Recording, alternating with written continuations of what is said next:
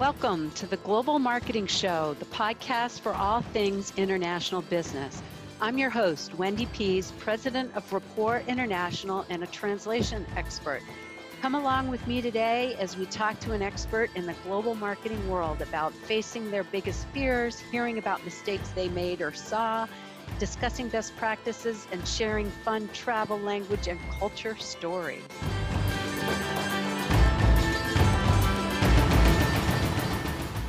This is Wendy Pease, your normal host of the Global Marketing Show podcast. And today we're going to switch it up a little bit because I'm going to become the guest and play the recording of the interview that I did with Josh Santos, who's the host of the Conquering Chaos podcast.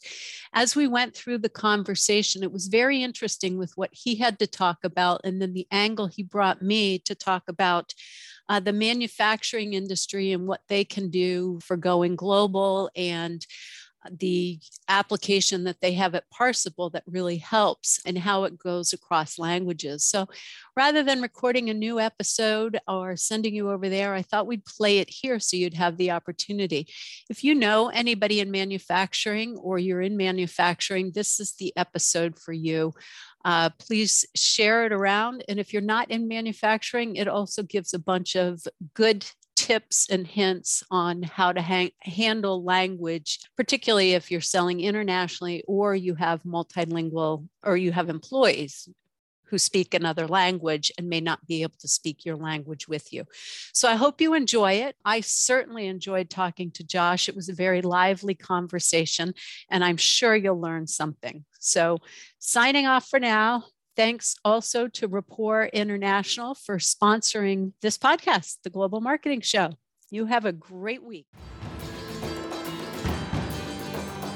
Coming up on the show, we're speaking to a passionate leader who specializes in connecting people across languages and cultures. And that comes through in her various pursuits, from traveling the world to advising a variety of companies across industries on communication. Now, how does this tie back to manufacturing? Well, let's take a look at the current workforce challenges as an example. Part of the problem is centered around communication. Who are you trying to reach? How? What is your message? And are you even, and I mean this quite literally and figuratively, speaking the same language? Our next guest is the CEO of Rapport International, which specializes in multilingual communications that help businesses reach their target audience. She's the host of the Global Marketing Show podcast and the author of the book, The Language of Global Marketing. Please welcome to the show, Wendy Pease. Wendy, thanks so much for joining us today. Thank you, Josh. It's great to be here. It's great to have you here. We like to start each show with the same question, which is, what's your day-to-day look like in your role? And this can be, both work as well as home, because we all know that home and work have sort of merged in recent times. They certainly have, except in recent times and past times, my life has been merged. I originally bought Rapport International because I had two young children and I wanted to be able to own a company and control my time schedule rather than running off to a corporate office and working, 7 to 7 and having to do dinners and travel. So I've worked from home for 17 years. And all the employees that I've hired work from home. And through the years, we thought, well, should we get an office? And the verdict is always no. So when we had to go, we were virtual before the cloud and we had to go virtual for COVID. We were already there. So it works for us. Got it. So you've been through this way before everyone else had to make that transition. And I know one of the things that I had to learn pretty quickly, especially adapting to having to be from a home working environment, is putting those boundaries in place as far as work starts at this time, work ends at this time, because it was too easy for work to just be like something that was always there for me. Now, I don't know if that's something you struggled with, but I certainly did. At the start of COVID, I had I had no social activities going on. So I had a choice. I could either work or I could do home projects. Now, I much prefer my work over home projects. So I did a lot of working, but it was a real productive year. I wrote and published a book and launched a podcast, the Global Marketing Show, where I'm talking to people like you who do global marketing. So for me, my work is kind of a release and an outpouring of my creativity, when I put the extra hours in. So, but over the last 6 months, I've pulled back a little bit more because, there's slightly more socializing. We understand what could go on, but you do have to put boundaries in. I really try not to work on the weekends. My productive time is first thing in the morning. So I'll get up and sit down with a cup of tea or coffee and work for a while where I can get that undisturbed thinking anytime between 5 and 7. And then probably around 7:30, 8 o'clock, I take off and I go work out. I got a new Peloton, so I've been thoroughly enjoying that. And then I'll come back and work the day, but I knock off probably around 4 or 5 o'clock at least.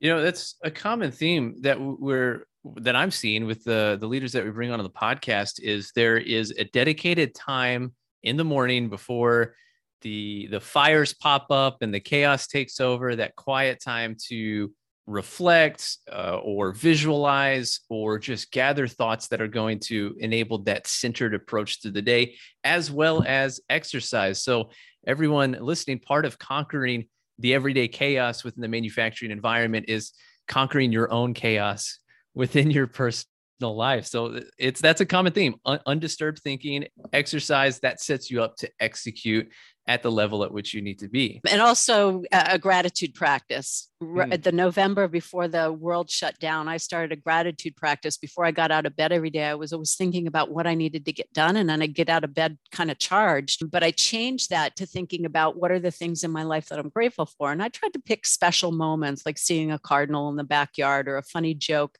that my son told, or, a good conversation that I had at work. And that just changed my whole view on the world. And so I certainly add that into my morning ritual. And that was a theme of, we just recorded with an individual named Sarah Dale. She's a plant manager at International Paper. And that's one of the things she spoke of really changing how she approached her day, was taking that moment of finding what is it that I'm grateful for. And it comes back to that, look, it is a very challenging time outside of work. It's a challenging time inside of work, particularly in manufacturing, with the different struggles between the supply chain issues, the workforce issues. There's a lot of, pressure, frustration, and really it comes down to an individual mindset, especially for the leaders.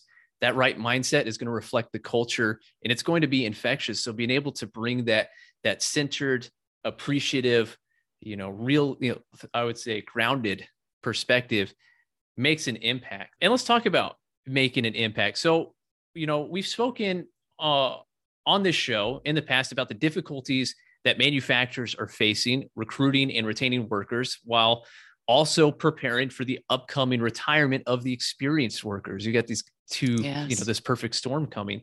We had an individual named Jim Parker. He's the director of quality and operational excellence at Inline Plastics. And he joined us to share how they've reduced turnover and improved retention within the first 90 days. We've spoken to Paula O'Driscoll from J&J and Anthony Loy from Schneider Electric. They shared how they're engaging the next generation of industrial leaders through their work with the World Economic Forum.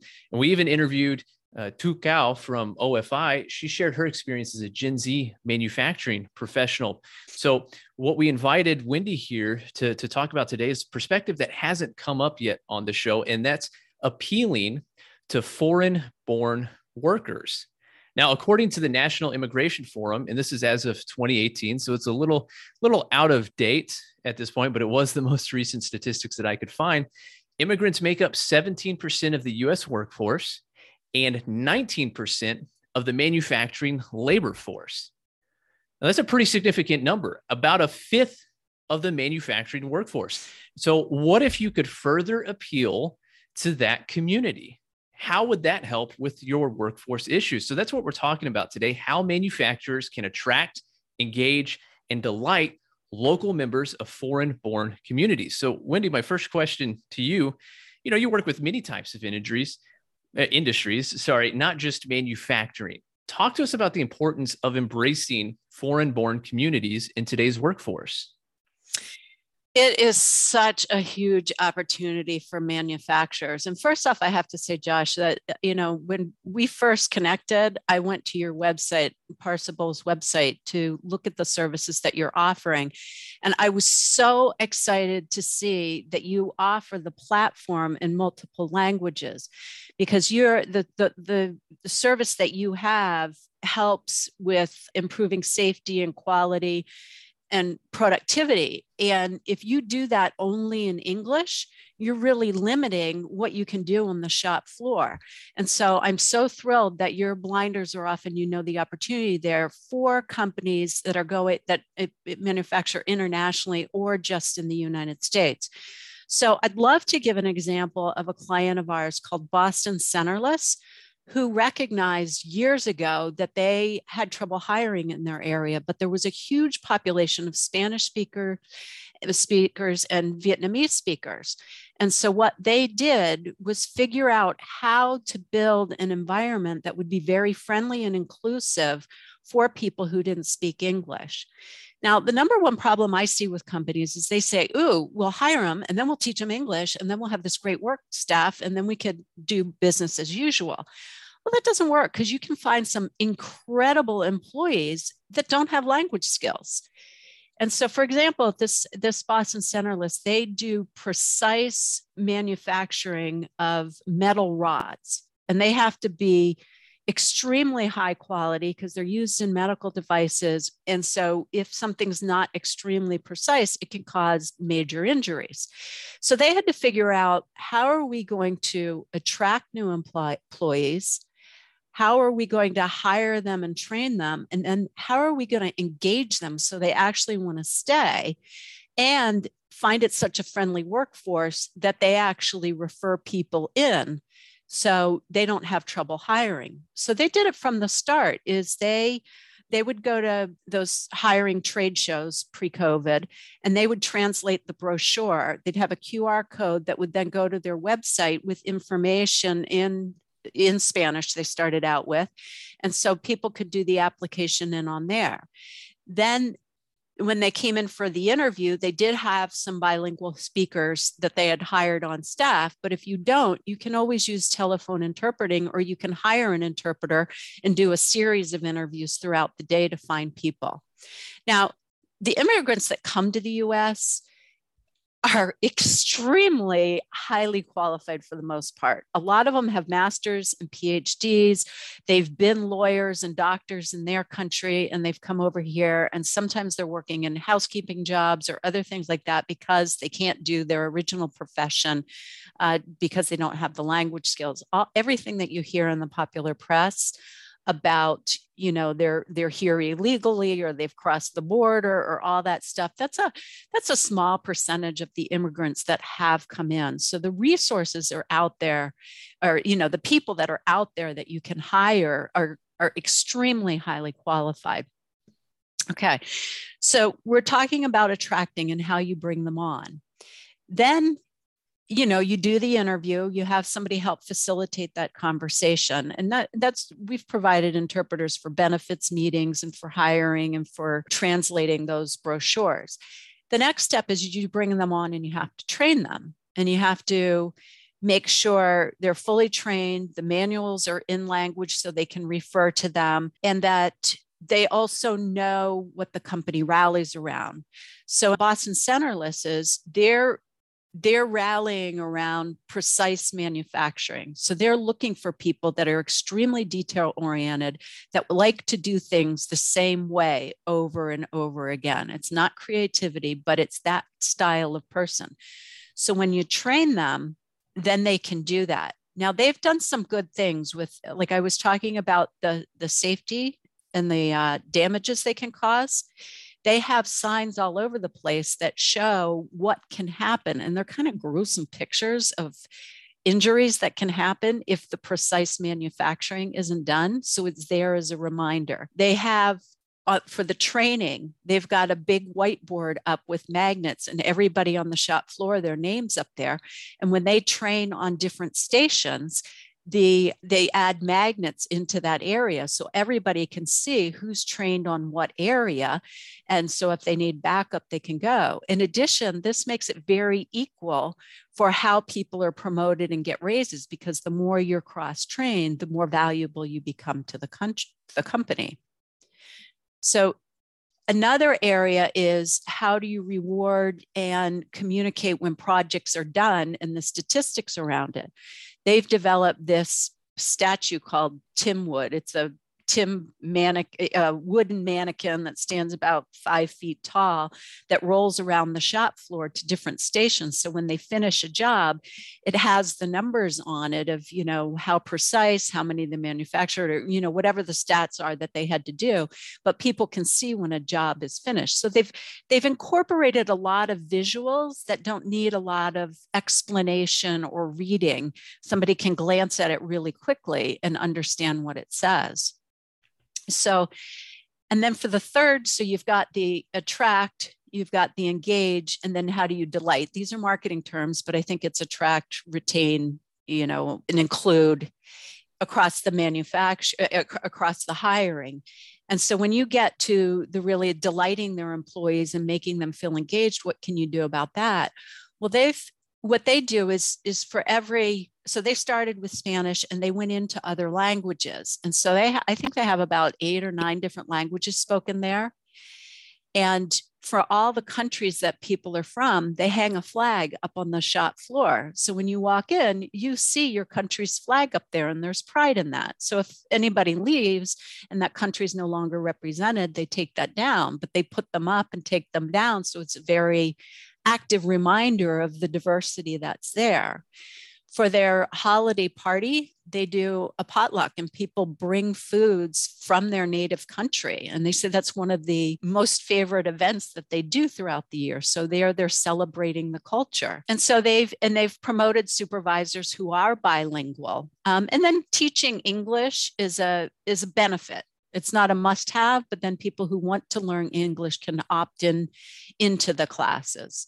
So you can see through the whole cycle from how are we going to find people, how are we going to bring them on and train them, and then how are we going to make them really feel part of the team. They've done these things throughout and they're consistent at it. Now, the added benefit for it is they're practically fully staffed in this era when everybody's having a hard time hiring, because they hire friends and family of the people already working there. So, you're working there and you have a cousin or your spouse or your child or somebody wants to come work there. They get a referral bonus for referring, the employee gets a referral bonus for referring somebody in. And then they get to work with people that they know and like already. So they've got this whole circle of how do I, find new employees? It's naturally feeding the engine. There's a lot of great comments and stories that you shared in there. And I want to go through a couple of those, but I want to emphasize that last thing that you said of here's an added benefit that you may not realize, but they're practically fully staffed. Now, how many companies can say that these days? And there's a lot of great points that you brought up. And I want to go through a few of those. One of those is starting on that idea of, and we actually had a guest sometime last year. His name was Greg Chamberlain. He talked about how your talent supply, think of it as a talent supply chain, is local, right? And you need to think of how manufacturing impacts the local communities. And in doing so, you have to understand who are the local communities. And by doing that, now you can start to build who is it that we can reach out to, because our organization is providing a service to the local communities, and we want to engage the different local communities. And part of those local communities do include, foreign-born people who I've certainly, wherever you live, there's certainly these communities of foreign-born individuals, and it's a great way to get exposure to that diverse culture, which is so critical. And we're going to come to that point that you made on the delighting side. But right. And let me just add in on that too, is that you have manufacturing organizations or companies that are usually based in lower rent communities, because you don't need the retail space. You don't need to be on Fifth Avenue. You can be out someplace. And if you look around that community, there usually is a lot of immigrants that are there. So tapping in, knowing your town and tapping into that. Mm-hmm. And this gets into one of the ideas that has come up consistently on the show is that manufacturing has a marketing problem. And it's not so much marketing of the goods that they're selling, but it's marketing from what is our, perception within the industry, and who are we trying to reach, particularly in this conversation of who are we trying to reach to bring people on. And I love that you called out that the organization that you're working with took the time to reflect on who are the types of people that we're seeking to bring into our environment. Well, we're looking for detail-oriented people, right? We're looking for detail-oriented people across the different bases of communities that are nearby. So we know that we're looking for this type of person, and this type of person exists within every culture. So how can we cast a wider net? I mean, back to that statistic, a fifth of the manufacturing workforce is made up of foreign-born workers. I've certainly seen that firsthand in my work here at Parsable.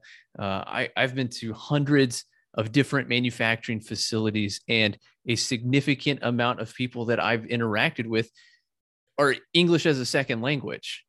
Right. And there is definitely, in those people, there's I don't want to speak on their behalf, but sometimes there's sensitivities about language skills. I've certainly been there in my time, working and living in France, trying to speak French and failing pretty poorly at it.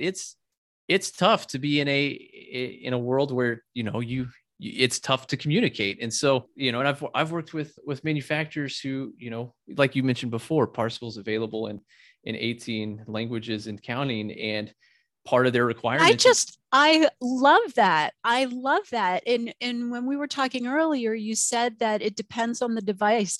So almost everybody has a smartphone now. And if your device is set to Spanish or Korean or Russian or whatever, the Parsible app is going to come up in that language. And so imagine the safety and quality and productivity that you can manage through that across all the languages. I can't say enough how thrilled I am that you have translated that and you see the vision for it.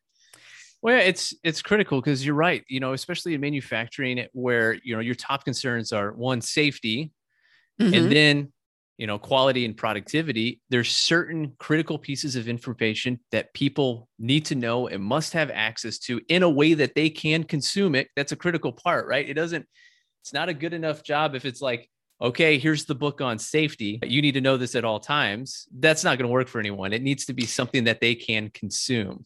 And close the loop. Report on. And so how do you make that accessible in language? And so many times I see tech companies or manufacturing companies not think global from the start or think multilingual from the start. Because even manufacturing, I mean, there's a need and a desire for US goods internationally. Yeah. So hats off to you guys. Yeah. One customer that we worked with, we were first starting conversations with them, the guy we were talking to, he said, hey, look, our site is made up of a significant portion of the Bulgarian community, right? So you have to be able to support Bulgarian or this is a non-starter. And it's that type of experience that, I want to make sure doesn't get overlooked, is that there are a significant portion of our team members who are English as a second language, who are connected to their community, who can, and to the point that we'll get to, provide those referrals as well, because that is the best way for recruiting, is the referral based approach. Yes. And the benefit to the people that you hire is they become so loyal. Because if you imagine you're in the US, you're college educated, you've held a good job in your country, and now you're here in the United States for, whatever reason,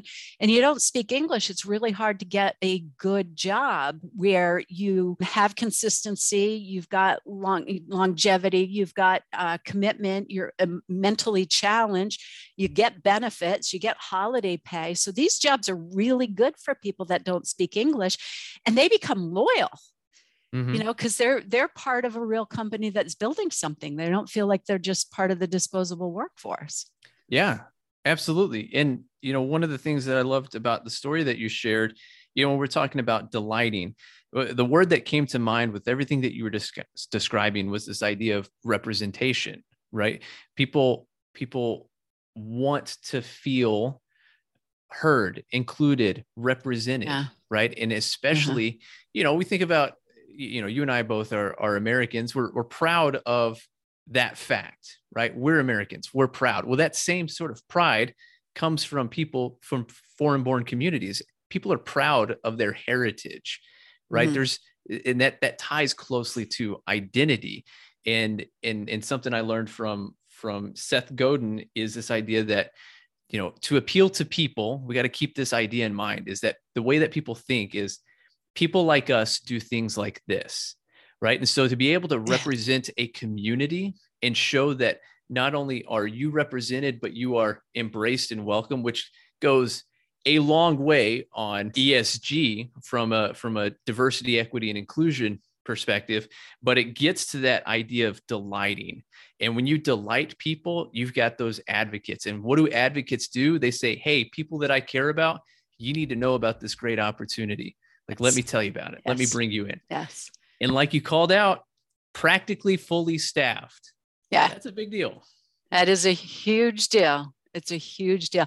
Yeah. And so, what is coming to mind for me now is if you're a manufacturer and you're listening to this and you go, this could be something that I'm interested in looking at. Many people are afraid of different cultures and languages, but if you take those blinders back a little bit and you want to figure out how to start, I am certainly happy to do an introductory call. We've got a case study on our website about Boston Centerless. Our website is rapporttranslations.com. And if you just go to the search bar on the top right and search for Boston Centerless, you can see that and you can read more in detail about it. And I'm happy to, help in any way on that. So, because I'm doing a presentation in a month or so for a SHRM continuing education that walks through the steps and all the considerations and different frameworks for thinking about how you think about what content you need on each stage and how you set that up. So once you get the strategy, where you want to go, then you develop a process around it. And then you can look at which quality you need for translation, what resources. You need high quality translation, a human professional to do any of your safety and your training material.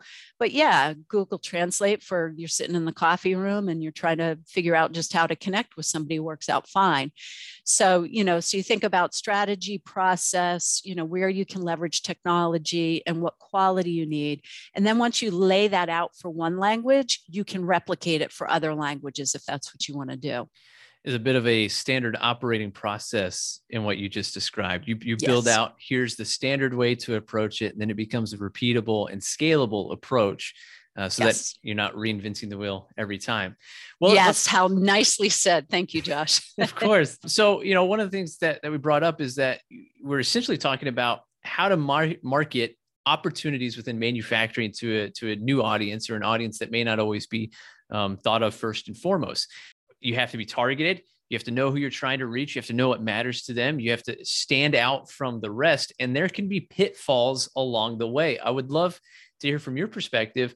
What should manufacturers who are seeking to reach foreign-born communities, what should they be wary of? Where could they go wrong inadvertently? Well, I talked about Google Translate. I think you've got to be really careful in what aspect you're using that, because you don't want to increase your liability because the quality is not there. And I have tons of examples on that. So, look at the resources that you're using for language communication. I think another thing is if you're going to do this, you spend a lot of time thinking about culture and how to rally around what your goal is. Like Disney rallies their global workforce around the child within us. Boston Centerless does it on precision manufacturing. So in manufacturing, there is a lot of rallying about different ways of, how do you articulate quality that's important. If you don't spend a lot of time building the culture that's going to be inclusive, you can get to an us versus them mentality.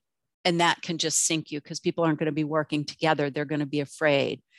So look at your resources, look at how you're going to build your culture. And then I think the other thing is if you don't start doing it now, you're going to look back and regret. And I think the biggest thing that holds people back from not doing it is this fear of other languages and cultures. And I've lived around the world and I thrive talking to people from different countries.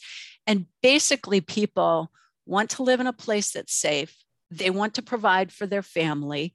They want to have engaging work, and they like to have a sense of humor and laugh about things. So that's my own analysis of what people want, and that goes across the world. And so a smile is the only gesture that is recognized everywhere, and that can go a far, far way. So don't be afraid, be open, stay curious. That's the number one thing I hear on the Global Marketing Show for people talking about when you're traveling internationally for building your business, is just stay curious and ask. There's delicate ways to ask things, and people are so much happier being asked rather than, not and having an uncomfortable situation. A key idea of that was kind of underlying a lot of what you brought up is, and you said it, culture, right? Because one thing we want to make sure we don't forget is it's not just translating words, right? It's how to appeal to people from a different background whose culture consists of things that, you may not be as familiar with. And it's more than just, like I said, it's more than just a change of words and a change of language.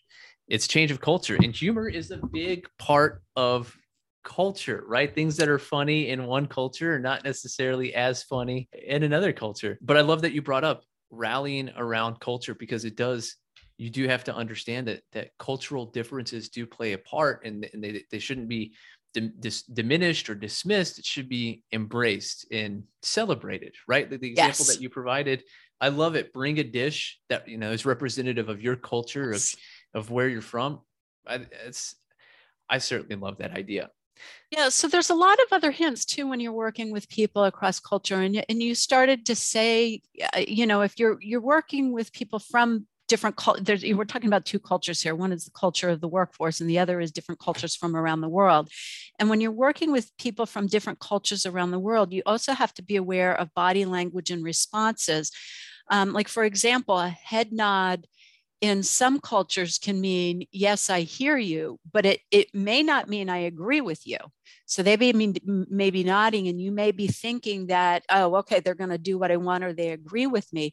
So you do have to slow down communications and have people, so you talk slower, you have them repeat, you ask in different ways of, do you foresee any issues that could arise with this? Or, so there's delicate ways to ask to hear if there's something that they disagree with, that they wouldn't want to cause shame by pointing out that you're making a mistake. And so there's little subtleties that you start to learn. And that's where, if you have an interpreter or you have somebody that's fully bilingual that can notice and articulate these, that they can be a cultural conduit to help you understand what might be going on. I love that, a cultural conduit. Yes. And the other thing that we absolutely have to point out is, if you've done no education on diversity, equity, and inclusion, the companies that are diverse have higher revenues, they produce more, they're more stable, and the statistics are like, they slightly vary between women and people of color and culture. And they range between like 20 and 30% outperforming their competitors that are non-diverse. And companies that are not diverse at all are like 25% underperforming. So I know it's a struggle right now to hire people, and you may be doing this just to get, bodies in the seats or get fully employed. But the benefit of doing it is it's going to show in your company, because you're going to get other viewpoints that are going to make you better and stronger. So you will see a financial payoff to this too. Absolutely. I mean, that's one of the, aside from being a morally good thing, diversity, equity, and inclusion, there is tangible impacts that have been well researched and studied because of that diverse background, the different ways of approaching problems. Because we all know in manufacturing, that's the reason for the name of the show, Conquering Chaos. It's sometimes anything but straightforward. And a lot of times what you're doing is you're fighting fires, you're having to deal with different problems, and having someone bring a unique perspective and a viewpoint to, I see this problem this way, here's solutions that I've experienced or that relate to that. That's what drives innovation. And to your point, innovation fuels your competitive advantage, right? And if you think about the other point that you made, which is starting now, this is part of the competitive advantage of how do we get fully staffed, tackle production, quality, and safety, all these areas that are essential to surviving within manufacturing, and do it quicker than our competitors, right? So there's that first mover advantage with tapping into these different communities that are located, around, not just the United States, but it's all across the world. I certainly have the habit of thinking very US based, which is a problem with me. Everyone, I'm working on it. But yeah, well, let's and I just have to, I'm so glad you brought up innovation, because the companies that are diverse have higher innovation. That's proven too. And one of the stories that I love is Pepperidge Farms. They make the little cookies, and they had a lot of Latino workers in the factory. And they said, how come Latinos don't buy Pepperidge Farms? And they said, well, you don't have a flavor that's very common in the Latino markets in the US. And they said, what's that? And they said, strawberry. So they made a strawberry Pepperidge Farm cookie, and it flew off the shelves in the Latino neighborhoods. So it's little things like that you may not realize, that if you're diverse, that you get insights in that are going to help your company. I love that story. It reminds me of the story of, I don't know all the details, and I'm going to butcher the story, so please forgive me if I get it wrong, but it's related to Cheetos and the creation of Flamin' Hot Cheetos. An individual, I believe he's a Hispanic individual, he was adding or suggested a particular flavoring that he enjoyed. And that's what eventually became the Flaming Hot Cheetos, which is a huge, huge hit across cultures. I love Flaming Hot Cheetos. Oh, my teens can't get enough of Flaming Hot Cheetos. I know. Well, yeah. So innovation, and that extends to manufacturing too, because it's a different viewpoint. Different perspective. Mm-hmm. Perspective is a better way to say it. Yes. Well, let's talk about, setting up operations for success when building a diverse workforce. Let's talk about some best practices. We mentioned a few things. A common one that I think came up in some of the examples is how to make work visual. That's certainly something that we see, because visuals span across languages, right? That's one of the things that we focus on at Parsable. One of the major use cases is providing work instructions so that what task you need to complete, but also providing the how to complete that particular task. Now, and this is true for not just different cultures, but different generations as well. Millennials and Gen Z, we don't want to read a ton of text, right? We're YouTube videos, TikTok videos, right? So how can you embed visuals that communicate how to perform? Let's say in this example, it's a clean, inspect, lubricate process. This is how you address this part of the machine. Here's specifically where you need to look, right? And you've got that video that walks you through that can then be used across languages. Videos are a great way to do visuals, because if you've got something you're just showing, you can put music in the background, and then it doesn't matter what language somebody speaks, everybody can watch it. Now, if you do have something that takes language, you can do subtitles. And so if you script it out, all you have to do is translate the script, and then the video editor can put those across the bottom of the screen. And people are used to reading subtitles. That's the part of the millennial Gen Z thing. You're so used to watching videos when you're trying not to make noise that people are accepting subtitles a lot more common now. If you hire a voiceover person to do it, you've got to do the translation, and then you also have to hire a person, get them to do the audio file, and then match the audio file to the video. So it's a lot more complex. Yeah, absolutely. And that kind of gets me to another question is, what kind of help do manufacturers need in making this happen, in making their place of work something where foreign-born workers can thrive? Well, I think all right. When I talk about it, you got to start with strategy. Okay, so if you're the hiring manager, you're the shop floor manager, if you don't have the buy-in from the senior executives to do this, it's going to be really hard, because then you'll create the us versus them. So you've got to have your corporate strategy along with your HR strategy align with your multilingual strategy.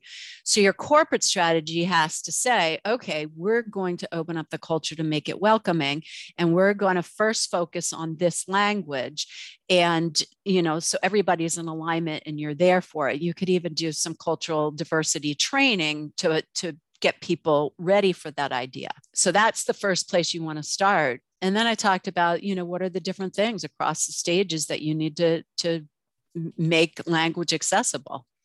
Yeah, and that one call that you made of having that conduit of the culture, there's someone who can, it's more than just translating the language, but it's making sure that, people are communicating in all the different ways that we communicate, whether it is the, body language, right, being a key factor in how a message is put out there or received. You also mentioned that, there is going to be a need for translation services of the content that you're providing, and that you have to make sure that whatever service that you're using is completely accurate, because I've certainly butchered translations using Google Translate, and that's not something that anyone can afford, especially when safety is paramount.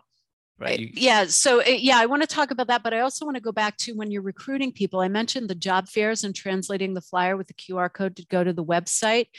A lot of immigrants, depending on what language and what culture, you can go to churches or places of worship, or you can go to, like Chinese schools or Russian math schools or community centers. These are all places where people will congregate, and there is usually a community leader that has a lot of influence. So if you can find that person and explain to him or her what you're looking for, they usually are well connected, say, through whatever social media platform they're having. So maybe it's a big group of Brazilian people that happen to have a chat group on Facebook in that town.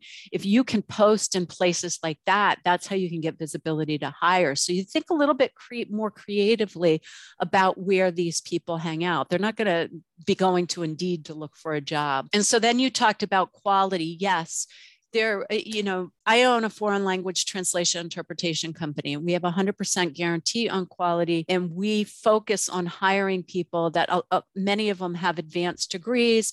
We do all human translation. Now, that's our niche. There's lots of different niches in the industry. There's some companies that have really mastered machine translation when there's lots and lots of quantity of material. So you imagine a lawsuit in a legal suit that's across the world or across multiple languages. They could have a whole, old-fashioned talk room full of boxes of materials that need to be translated, or a whole, terabyte of information.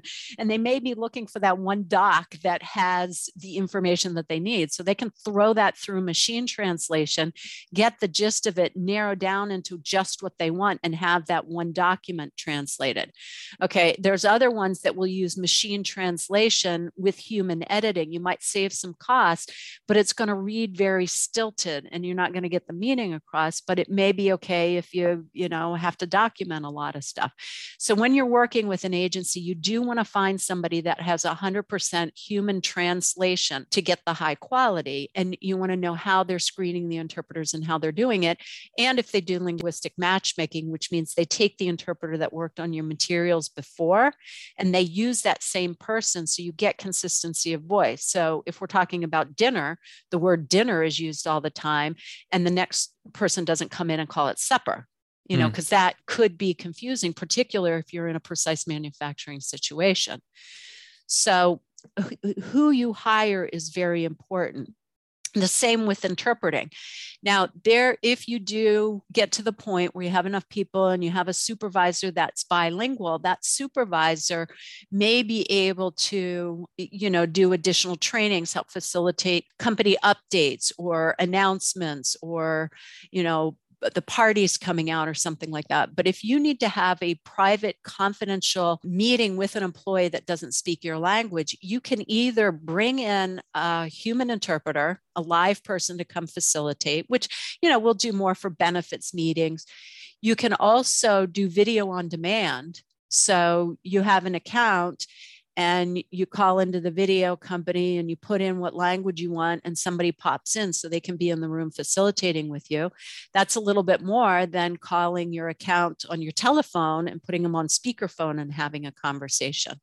Now, if it's a conversation that you want to have multiple people on in Zoom and you're in different locations, you can schedule to have an interpreter come into Zoom and then have a conversation. So there's so many ways to handle cross-lingual communication that, you really want to work with somebody that can help you figure out what are the best pieces to put together to be efficient in your communications, and what content can you reuse.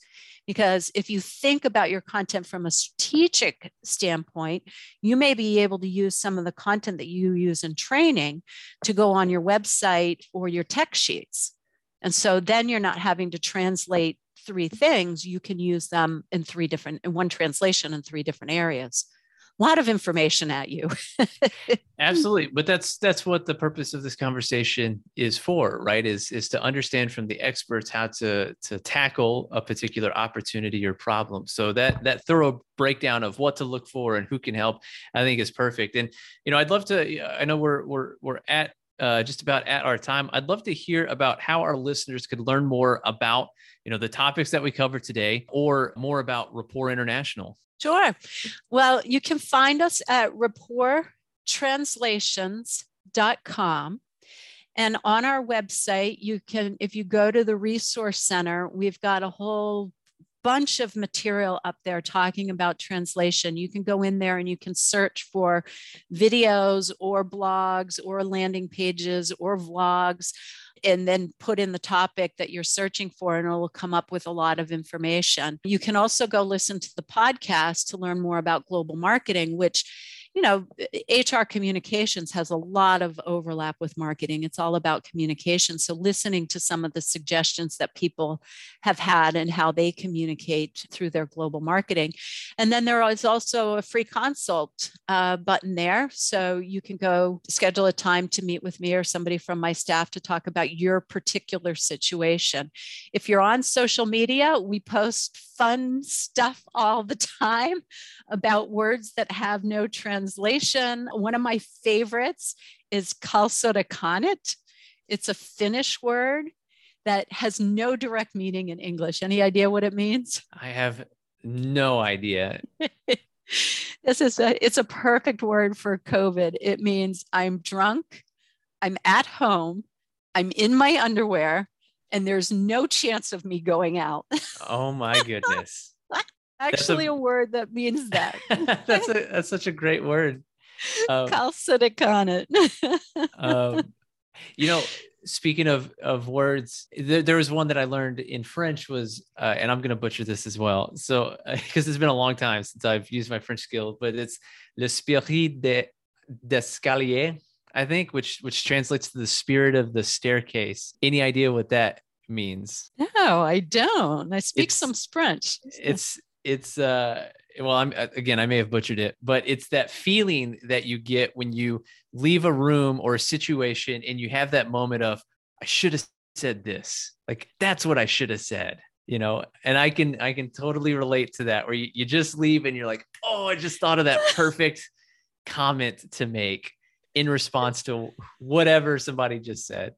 Oh, that's fantastic. We'll have to use that. No, so on social media, we'll put videos or we'll put stuff out on stuff like this all the time. So if you like it, or you want to hear, funny Google translations, or want to learn about cultures, you can follow me on LinkedIn, Wendy Pease, Pease, or Facebook or Twitter. And we're starting to do more on Instagram. So, we'll put it out on all that, whatever your favorite platform is. Well, that's great. Well, Wendy, I certainly appreciate your time and walking us through how manufacturers can appeal to foreign-born communities that are around locally. And I certainly appreciate the stories you shared and the strategies you've provided. Well, thank you so much. It's been such a joy to talk with you. And again, I can't tell you how happy I am to see that Parsable actually has your platform translated into so many languages. So I think that's a first step for companies to start being safe.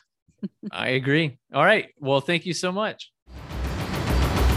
That's a wrap for this session. A big thanks to you for listening to the Global Marketing Show. Hope you had just as much fun as I did. New sessions launch weekly on all places you find podcasts, Apple, Spotify, Google Play, and of course on our website. If you know someone interested in this topic, please tell them about us. Au revoir for now.